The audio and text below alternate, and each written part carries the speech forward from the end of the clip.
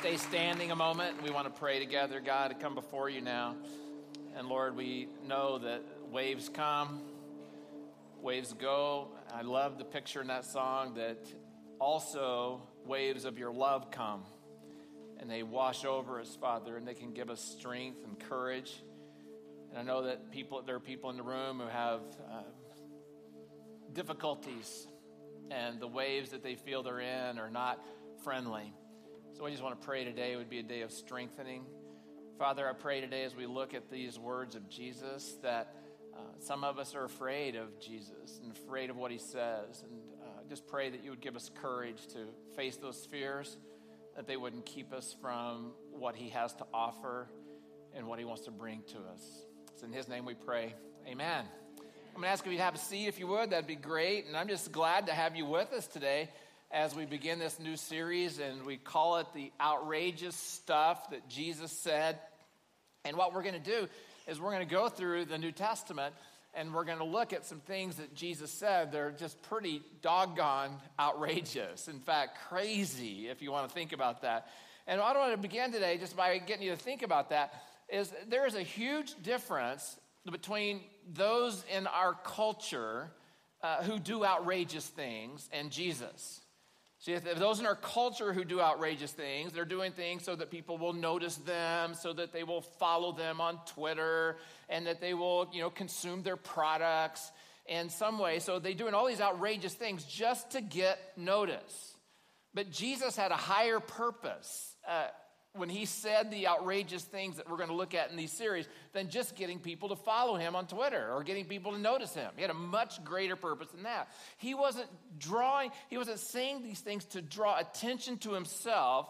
He was making these outrageous statements that we're going to look at to shake people up and to define what God wanted and to clarify who he was. So that's why he makes the outrageous statements that he did that we're going to look at. So in preparation for the series, I went to Matthew, Mark, Luke, and John, primary places that we have the words of Jesus Christ. You have a Bible, you know the words of Jesus because most Bibles have them in red, and you can read his words. And as I did that, as I went through the words of Jesus, I was amazed. I've been doing this for a long time, and I was just amazed to read how many statements he made that are really outrageous. A lot. When you read that, when you really pay attention to what it is that he's saying. In fact, if you're a follower of Jesus Christ, it makes it hard sometimes to follow him because some of the things he said, you're like, oh my word, I just can't believe that that's what he asks of us. I can't believe that that's what he actually said. It just seems so extreme. And if you're not a follower of Jesus Christ, you know that one of the reasons that you've not yet crossed the line, that you keep saying no to Jesus, is because of some of the crazy things you've heard he said. And it's keeping you back from being able to trust him and to go with him. I mean, look at that. He said things like, love your enemies. Pray for your enemies. I mean, some of you have a hard time praying for your friends, right? Let alone praying for your enemies. He said, if somebody wants your coat, give them your shirt. In fact, anytime anyone asks anything of you, give it to them. When he was asked, how many times should I forgive? He says, just keep forgiving. Just keep doing it. It doesn't matter. You always forgive, no matter how many times. He told the people of his day, he says, pay your taxes. Oh, man. And you know what? Just know the people in his day, they hated paying taxes as much as we do, okay? They hated the Romans, and they wanted someone to lead them into a revolution, to get them out from under the Roman oppression so they wouldn't have to pay their taxes. And Jesus saying, pay your taxes. Jesus said, hate your mother. He said, hate your father. Hate your family. And then he just adds tax on it at the end. And by the way, hate yourself too. He says that in a statement. We're going to look at that in this series. So just know that that's coming. We're actually going to dig into that and see what he says. He says this. He says, hey, cut off your hand or poke out your eye if you can't control your urges. He says radical, outrageous things. In this series, we're going to look at these outrageous statements that seem to us to seem crazy. But what we're going to discover is that Jesus is a master at causing us to be uncomfortable so that we can wrestle with reality and wrestle with truth, okay? So I'm going to invite you to go ahead and grab your Bible if you have one. Open it to John chapter 6. That's where we're going to be today. If you want to follow along on your notes, you can pull them out as well. All the Bible verses from John 6 will be on the front. We can follow along with that. Maybe you want to take some notes as we go along. Just want to encourage you, if you don't own a Bible, our church wants to give you one today. So if when you leave, just stop by one of the bookshelves in the lobby, grab a Bible. It's our gift to you, saying because we want you to be able to have a Bible to read on your own. When you come in, if you'd like to have a Bible while you're here, but you forgot yours or you don't want to bring yours, just grab one of these and use it while you're here, put it back on the rack, and then somebody else can do that again next week. So today's message is called Eliminate Your Options. Now, you can say it another way because we live in a world that's full of options, right? It's full of choices. So because we have so many things that we can choose from, it's in our best interest that we make the correct choices. It's in our best interest that we aim our lives in the right direction. Anybody remember Matt Emmons? I didn't think you would. I didn't either. I read about him this week, and I was just fascinated by his story. It's the 2004 Winter Olympics. Matt was competing in the 50-meter three-position rifle shoot, okay? Think about 50-meter three-position rifle shoot. Here's a picture of him. You can kind of see this is kind of, he would put his gun there, and then he would do the contest from there. Well, here's what happened is the competitors would line up next to each other, and they would shoot a series of shots at their target. They had 10 rounds. 10 shots overall, and after 9 rounds, Emmons looked to be a shoo-in for the gold medal. On his last shot, all he has to do is hit the target. Not even close to the bullseye, but hit the target, and he wins the gold medal. Okay, you got the picture here. So he gets his gun, he puts it up on the rest, he aims, breathes in, breathes out, and squeezes the trigger. Bullseye! He hit the target, but there's a problem. He aimed at the wrong target. Oh my word, he aimed at the wrong target. He hit the bullseye on the target next to his. And he goes from a shoo-in for the gold medal to 8th place. 8th place. Now here's a picture of his wife consoling him after his shot. Oh, that had to be so difficult and so hard. This is why I wanted us to talk about this. Where you aim matters. Where you aim matters, okay?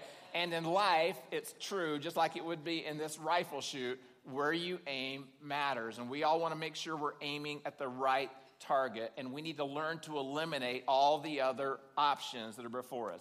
Matt's mistake cost him a gold medal. And we're going to see today from our stories we're going through John that choosing the wrong path when it comes to spiritual things is actually much more costly. So I'm just going to kind of set the scene, walk through some verses, and then we're going to talk about some application. So these are all, we look at it's all in John chapter 6. So here's the story. So in John chapter 5 and 6 are actually fascinating chapters if you want to read them sometime on your own. But John chapter 6 starts with Jesus feeding the 5,000. Now, the way that people counted in this day is that it said it was 5,000 men. And honestly, the position of women and children this days, they didn't matter. And so they would record how many men there were, 5,000. Scholars say there were about 15 to 20,000 people. They had been with Jesus all day. He had been teaching. He realizes they're hungry. There's nowhere for them to go for food. Imagine about 15,000 people. No one could feed them at all. And so he asks for there's some food. Somebody produces 5 loaves and 2 fish. 5 loaves and 2 fish. And then Jesus takes that and he feeds the crowd on that day. Feeds every one of them. Now you've got to understand that feeding them was a huge deal because food was the primary focus for people in that day. Now we're way beyond that in our world, especially in America, Western culture, where most of us spend most of our time thinking about where we're going to get our next entertainment fix. But they were thinking about where we're going to get our next meal because they didn't have the means to grow that we have today. It was an agrarian culture, and they didn't have refrigeration, so they couldn't store food. There was nowhere that you could actually keep the food. And so food was a big deal. And what it says is that after Jesus fed them, that they then wanted to make him king. okay? Because if you could feed the masses, then you were someone important, and they wanted to make him king after he fed them. And so after they fed them, Jesus says this, we want you to be our king. And he says, why? And they simply said, because you fed us. Because that's, the simple, he could win the election because he fed the people. That's how it worked. Well, Jesus knew what was in their minds, and he didn't have any desire to be a political king. So what he did was, the Bible says that he sent his disciples, he put them in a boat, he sent them up in the Sea of Galilee. They went up around the top to a little town called Capernaum. The Bible says that Jesus went off alone to pray. And then after he prayed at night, he crossed over the Sea of Galilee, walking on the water. David talked about this a moment ago. And this storm, they finally get through the storm. They get to the other side. Next morning, the people all wake up. Where's Jesus? Where's his disciples? Someone said, well, I saw a boat going over here, and they put two and two together. And so the crowd goes up over the top, around to the little village of Capernaum. We don't know how many went, but I would say that most of them probably went because they wanted to come to Jesus. When they got to Jesus, they asked him for one thing. They said, Jesus, we want you to do another miracle. In other words, what they're saying is we want more food. We want more food. Our tummies are rumbling, and we need more food so they don't rumble anymore. And what happened is Jesus took this moment. He's a master at this, to change their focus, to redirect their aim from their rumbling tummies, from having their physical needs met. And he says this, he says, I gave you bread to eat, and you're hungry again. I would like to give you something much better than that. I would like to give you something much greater than physical bread. I want to give you a bread from which you will never hunger again. I want to give you a spiritual bread. And then he says this, he says, I am the bread of life. I'm the bread of life. Well, that wasn't really what they wanted to hear. Remember, their stomachs are rumbling. What they wanted was for Jesus to take care of their needs. But also, there's a pretty astute crowd in some ways. They knew their Old Testament, and they knew their history. And they knew that when Jesus made this statement to be, I am the bread, when he said that, he was making a statement that took them all the way back to Moses and the children of Israel when they were in the wilderness, when God fed them manna, God fed them bread. So he's making a statement all the way back. The Bible says that one will come who is greater than Moses, and now when Jesus makes that statement, he's saying, I'm the one who's greater than Moses who has come. But he goes further even. He takes them back in their memories to the moment when Moses was before God, and God had called him to set his people free. And Moses says, okay, I'll go, but who will I tell them has sent me? And God said to him, well, tell them that I am sent you. I am sent you. So when Jesus uses this phrase right here, when he says, I am, he's saying, I am the same. I am the same. And so that's where we pick up our story, okay? That's where we're going to pick it up. And now we're going to learn some things that are going to help us. And as we go further into John chapter 6 now, about what Jesus has to say to us in his outrageous claim, which we haven't even gotten to yet as we look at it. Verse 41. So after this happens, then the people began to murmur in disagreement because of what he had said. Here's what he said. I am the bread that came down from heaven. So they're going, okay, well, we know better than that, because aren't you Jesus, the son of Joseph? So they go into all the practical things, all the reasons why they shouldn't believe. You ever been like that or know people like that? As soon as you say you believe, they'll come into all the reasons why you shouldn't believe. And that's what happened right here. We know that you're from, we know your father and mother. How can you say you came down from heaven? And then Jesus goes on, verse 47. Jesus says this, I tell you the truth. Anyone who believes has eternal life. Yes, I am the bread of life. So he says it again. That's who I am. I am the bread of life. Your ancestors ate manna in the wilderness. Excuse me, taking back to that moment, but they all died. So the bread, the physical bread that they got, they ate it, but they all died. Then he says this, anyone who eats the bread that from heaven, the bread I give, however, will never die. So he's making a distinction now between, getting your needs met and from this deeper spiritual need that he wants to bring will never die. I am the living bread that came down from heaven.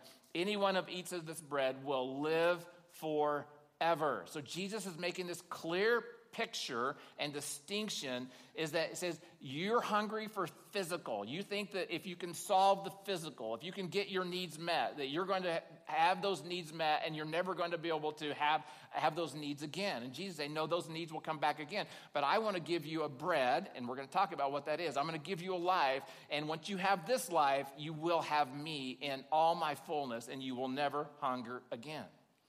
See, they need the bread of life. They need the bread that Jesus said is going to satisfy eternally, and that's the same thing that we need as well. So let's go on. Verse 53. So Jesus said again, I tell you the truth, unless you eat the flesh of the Son of Man and drink his blood, you cannot have eternal life within you. But anyone who eats my flesh and drinks my blood has eternal life, and I will raise that person at the last day. For my flesh is true food, and my blood is true drink. Anyone who eats my flesh and drinks my blood remains in me, and I in him. I live because of the living Father who sent me. In the same way, anyone who feeds on me will live because of me. I am the true. Notice how many times in these verses he's used the word true, distinguishing between things that aren't true, other options. He said, I am the true bread that came down from heaven. Anyone who eats this bread will not die as your ancestors did. So he's saying that if you want to be consumed with physical things, they're never going to be able to sustain, and that you're going to end up empty and dead, he said there, but will live forever. So in these verses, we have our outrageous statement that Jesus made, and here it is. He said, eat my flesh and drink my blood. It's there. You read it, right? It's right there. You can read it. Eat my flesh and drink my blood. Now, I was thinking about that. Halloween's this week. And I'm going, I've never really had a message on Halloween that came from the Bible. But if I wanted one, there it is. Right there. We have zombies and vampires, okay? Right there. Eat my flesh and drink my blood. Now, for some of you, I'm not going there. I'm not doing that, but I could have, okay? There we go. Jesus is talking about something greater, though. He's making a huge point. He's drawing them in with this statement so that they could see that through him was the best way that they could have their greatest need met. Their greatest need met. All other paths, here's what he's saying. All other paths, all other means, all other steps, all other religious efforts, all other modes of spirituality will never fulfill your spiritual need. He says this, I am the only way. I am the only way. And now look at what happens next. Many of his disciples said, this is very hard to understand. How can anyone accept it? And when they said that, they were saying, who can embrace this? Now, who's going to get online with this, Jesus? Who can go with this? Who can work with this? This is so difficult, Jesus. And it says Jesus was aware that his disciples were complaining. So he said to them, does this offend you? Does this offend you? And what he's saying is, are you going to let this be a roadblock? Are you going to let this keep you from receiving the life that I offer? Are you going to let this be a stumbling block? And so what he's saying is, he's saying, you have to get past this in order to be able to see me. Now notice what happens next. At this point, now I want to make a clarification here, okay? So when we are reading the word disciples in these verses, some of you are thinking, well, you only know of disciples as 12 disciples. But that, in these verses, as we talk about the word disciples here, more than likely, it's referring to a larger group of followers of Jesus. So people who have said, yeah, I like Jesus, I like what he teaches, I like what he says, I really like that he's taking care of the rumbling in the tummy. I really like that part, so I'm going to follow him. So those disciples now start turning away and deserting him. It's just amazing. The day before, what did they want to do? They wanted to make him what? King. They wanted to make him king. Jesus, their king. And now, they're moving on, okay? There's got to be another option. He's not going to take care of my belly, so I'm going to move on. There's got to be something better. There's got to be something else. Anytime you move from Jesus, you move to something else. Remember that later. When I move from him, I always move to something else. And so when I move to something else, I better make sure it's going to be able to take care of my greatest need. But he says, I can do that. See, Jesus was, you don't find anywhere, in fact, I think that's one of the really cool things about his outrageous statements. You don't find anywhere that Jesus tries to draw a crowd. In fact, he started making these statements, and then people did leave him. And from that moment on, that people started to think that they wanted to kill him. Jesus was never interested in drawing a crowd. Jesus was most interested in reaching those who were open to what it was that he had to say, open to his true identity, open to the understanding that he was their only hope, open to people who were not just wanting to join a movement, open to people who realized that he was the answer. He was the thing they were searching for most. And yet, that's not what the crowd wanted. And that's not what many people want from Jesus today either. See, most people want a Jesus who's just for me. You know, he kind of exists for me.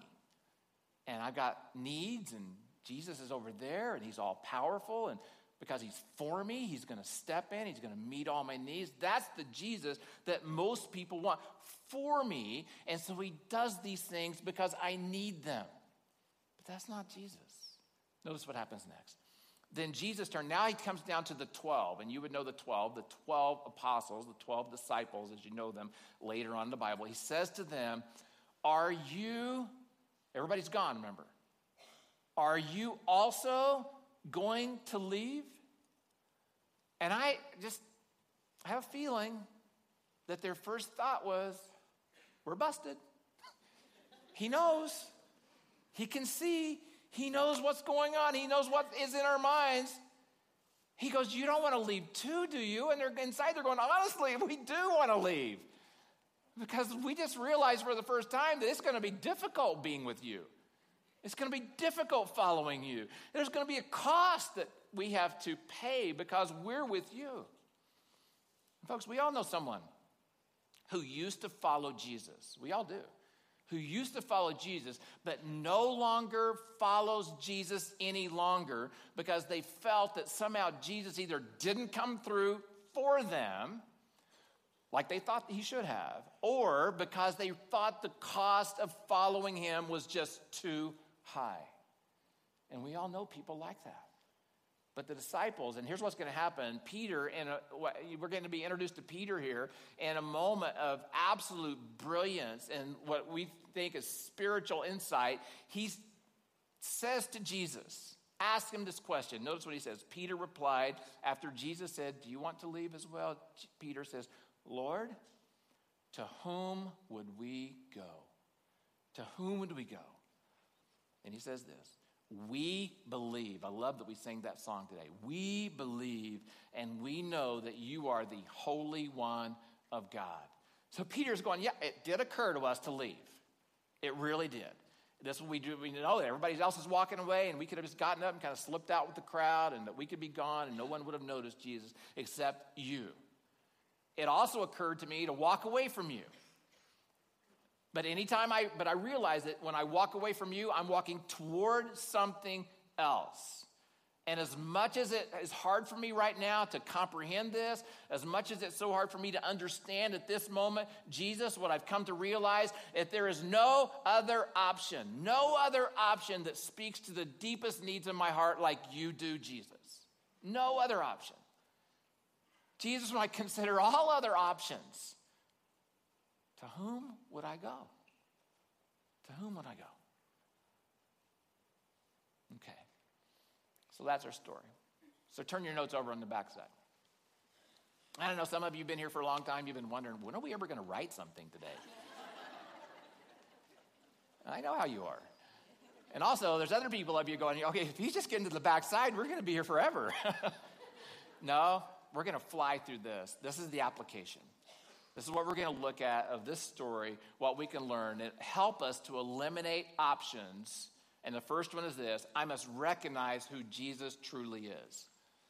I must recognize who Jesus truly is. And I'll just say it this way: Jesus is God. He said, I am the bread of life. And when he said that, as I said earlier, it was a direct reference to the fact of Moses with God. I am God saying his name, and the bread was given to sustain the people. So when Jesus said those words, he was making a reference that was clear to every one of his listeners at that time. I am God. I am God. In fact, look what it says in John 6:33.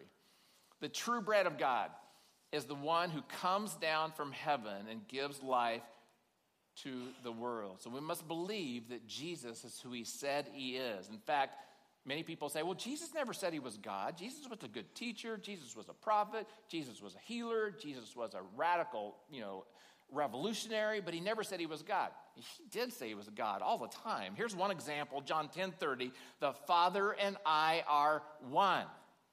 Are one. Jesus is God.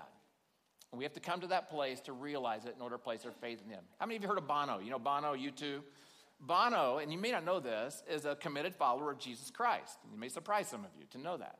Well, he was interviewed and talking about his faith and belief in Jesus. And so we just want to kind of listen in on the interview. So let's look at the screens. So then, what or who was Jesus as far as you're concerned? I think it's a defining question for a Christian, is who was Christ. And I don't think you're let off easily by saying a great thinker or a great philosopher or, because actually he went round saying he was the Messiah. That's why he was crucified. He was crucified because he said he was the Son of God. So he either, in my view, was the Son of God or he was not. No, nuts. Nuts, yes. Forget rock and roll messianic complexes. This is Charlie Manson type delirium. And I find it hard to accept that all the millions and millions of lives, half the earth, for 2,000 years, have been touched, have felt their lives touched and inspired by some nutter. I don't believe it. Therefore it follows that you believe he was divine. Yes. And therefore it follows that you believe that he rose physically from the dead. Yes, yeah. I have no problem with miracles. I'm living around them. I am one. So when you pray, then you pray to Jesus. Yes. The risen Jesus. Yes. And you believe that he made promises which will come true. Yes. Wow. Woo! So, along the same lines, C.S. Lewis, famous philosopher, scholar, he wrote one time and he said that Jesus is either a liar or a lunatic or he's the Son of God. Bono's words, either liar, a nutter, or the Son of God, okay? And he chose him to be the Son of God. He believed that. I must recognize that Jesus is God. And when I get to that place, everything else falls into line. Second idea is this. I must receive what Jesus truly offers. If he's God, I must receive what he's offering. We're going to look at that. These next verses talk about, Jesus says, I tell you the truth, unless you eat the flesh of the Son of Man and drink his blood, you cannot have eternal life within you. So he's offering us eternal life. Now, we're all living forever. All of us are living forever. It's just where we are going to end up living after this physical life that makes the difference. And so Jesus says, I've made it possible that you have an eternal life. And he says this, anyone who eats of the bread will live forever. And it means with him and in a place called heaven. We know about that. And then John 10:10, another place, Jesus is talking about this. He makes it clear. He says, my purpose is to give them a rich and a satisfying life. Now, when we have these words life here in our American, English, we have life. We have used life for many different things. Life is quantity and life is also quality. But in the Greek language in which the Bible was written, there was two words for life, bios, which was quantity, and zoe, which is quality of life. And Jesus in these verses are using both to say, I came to give you quantity of life, and I came to give you a quality of life. I came to give you both. Eternity in heaven with me, so that when you die, you'll know where it is that you're actually going. But I gave you something much greater than that. I gave you something so that as you live, you'll know what you have. You have a quality of life, the abundance of life that you can know in me. And that's what he offers, life in its fullest. And one example where he's inviting people into that life is in Matthew chapter 11. He says this, "Come to me, all of you who are weary and carry heavy burdens, and I will give you rest. Take my yoke upon you. Let me teach you, because I am humble and gentle at heart, and you will find rest for your souls. For my yoke is easy to bear, and the burden I give you is light." That's the life that Jesus is offering, that he's calling us to. So I recognize who Jesus truly is. I receive what Jesus truly offers. And the third one is this: I respond to what Jesus truly says. I respond to what he truly says. And Peter said it this way. He says, "Jesus, where else would we go? You have the words of life. You have the words of life, and we are going to listen to your words." Jesus says in another place, John 8:51, he says, "I tell you the truth, anyone who obeys my teaching will never die." So he says, anyone who responds to me and does as I said will know the life that I came to bring. Responding to that, responding to the life that Jesus offers, is Jesus says, I am going to give you all of me. You can walk with me through this life. It's basically saying, Jesus, I'm going to embrace what you offer, and I'm going to follow and do what you say. I'm going to embrace what you offer, and I'm going to follow and do what you say. Even if my friends, my coworkers, my neighbors, my family think I'm crazy. I think I'm a nutter. I am going to do what you said.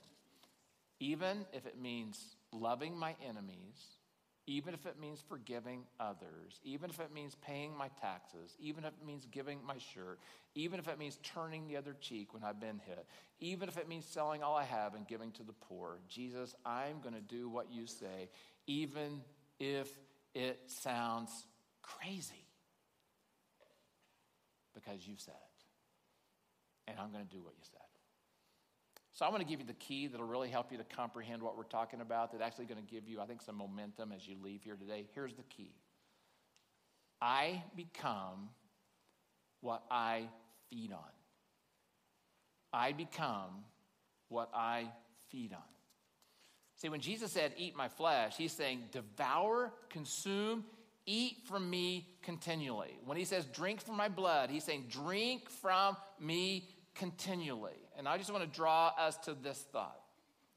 If you're feeding on relationships, then when your relationships crumble, you're going to realize that you've been aiming at a target that's not going to be able to sustain you or hold you or fill you. And you're going to move on to another relationship, hoping that you will find eventually the relationship that you can feed on that's going to keep you satisfied. If you feed on success, then you've hit a roadblock, you hit a stumble, you hit a pothole, and all of a sudden you're not successful. All of a sudden your life is going to be in chaos. The waves are going to be coming over because you have placed your hope in success. And now you'll have to find another way that you can be successful so that you can fill yourself because you've been feeding on success. If you're feeding on pride, then you're going to need your appearance to always be perfect.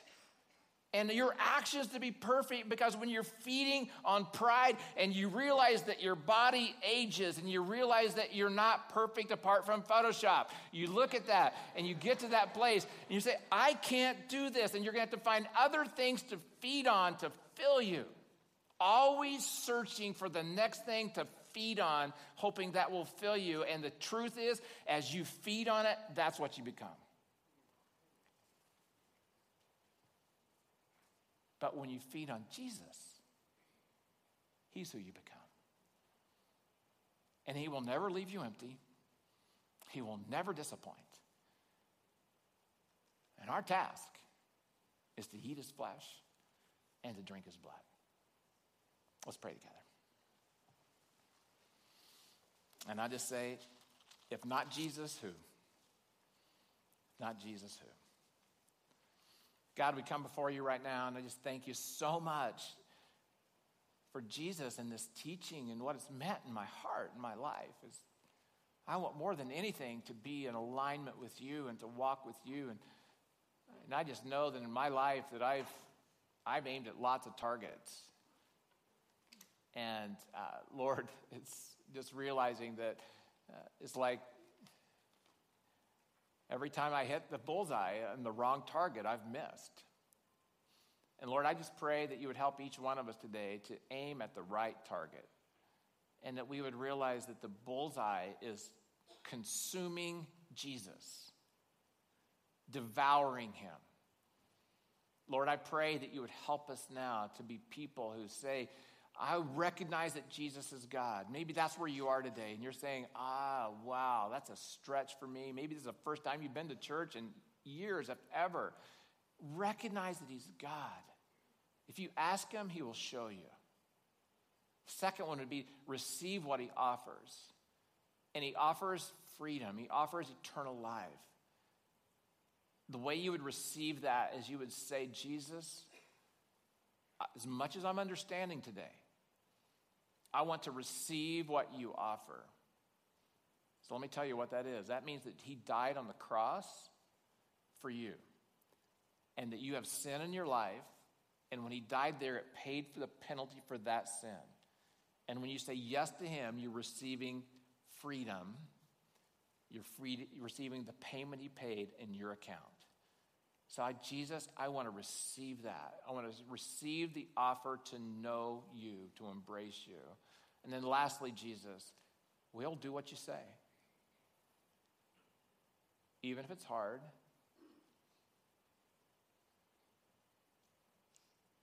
Even if no one else follows.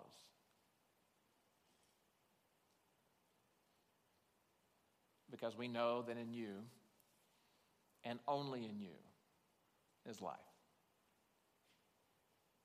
Eternally, forever, time, quality. Life in all its fullness. And Jesus, it's my prayer, just time out between me and you. Help me to be cognizant of consuming you. Feeding on you. And on nothing else for my fulfillment. And it's in your name I pray. Amen.